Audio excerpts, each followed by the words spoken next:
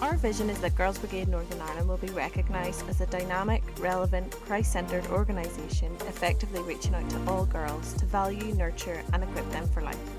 I really hope you enjoy listening to this episode. I know with the current circumstances we maybe aren't making as many plans as we normally would, but I know with university I have been making endless to-do lists to keep myself organised. Sarah always had a plan, although the way it happened wasn't exactly what Sarah was expecting. When I was at school and it came to applying for university, I had applied for nursing. I loved the idea of making a difference in someone's life. I applied, went for interviews, and I was offered places in 2 universities. I was absolutely buzzing, as we would say in Northern Ireland. As results day approached, I had these feelings of anxiety and worry. I had worked so hard to get the grades I needed. I remember praying to God in the weeks and days coming up to results day, and I asked Him to help and guide me in the next steps of life. I got my results and I didn't get into either of my university choices. I felt this was God telling me nursing just wasn't what I was supposed to do. I remember having more feelings of fear and worry. Why did this happen? Where would life take me? What was I to do now?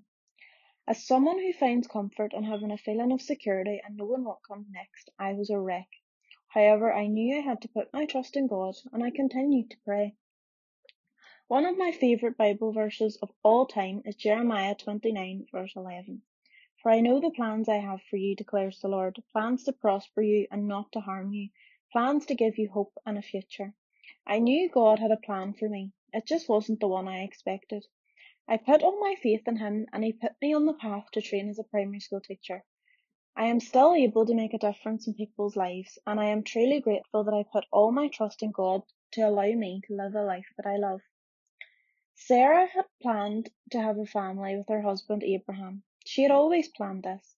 She had tried everything, and she was even selfless enough to give her husband her handmaid to allow him to have children, although this was not God's plan for her. When Sarah was 90, she was told she would have a child. Sarah laughed when she was told this because she thought she was too old. However, she put her faith in God and believed that He would keep His word. They were blessed with a son, Isaac.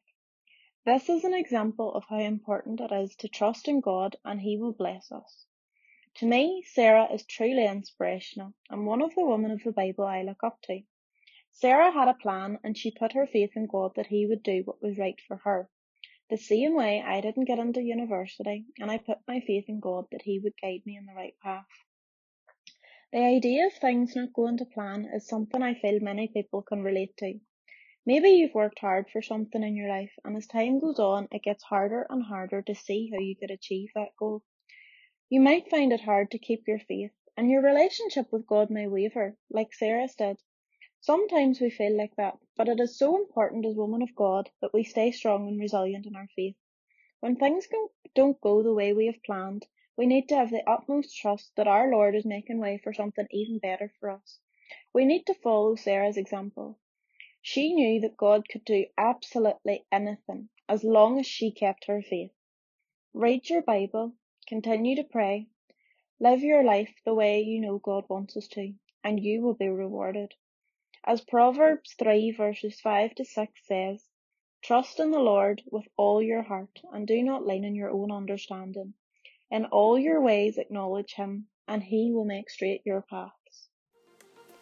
Thank you for listening to this episode. We would love it if you could share this podcast with others. If you would like to find out more about GB, check out our website gbni.co.uk. You can also keep up to date with us by following us on Facebook, Instagram and Twitter.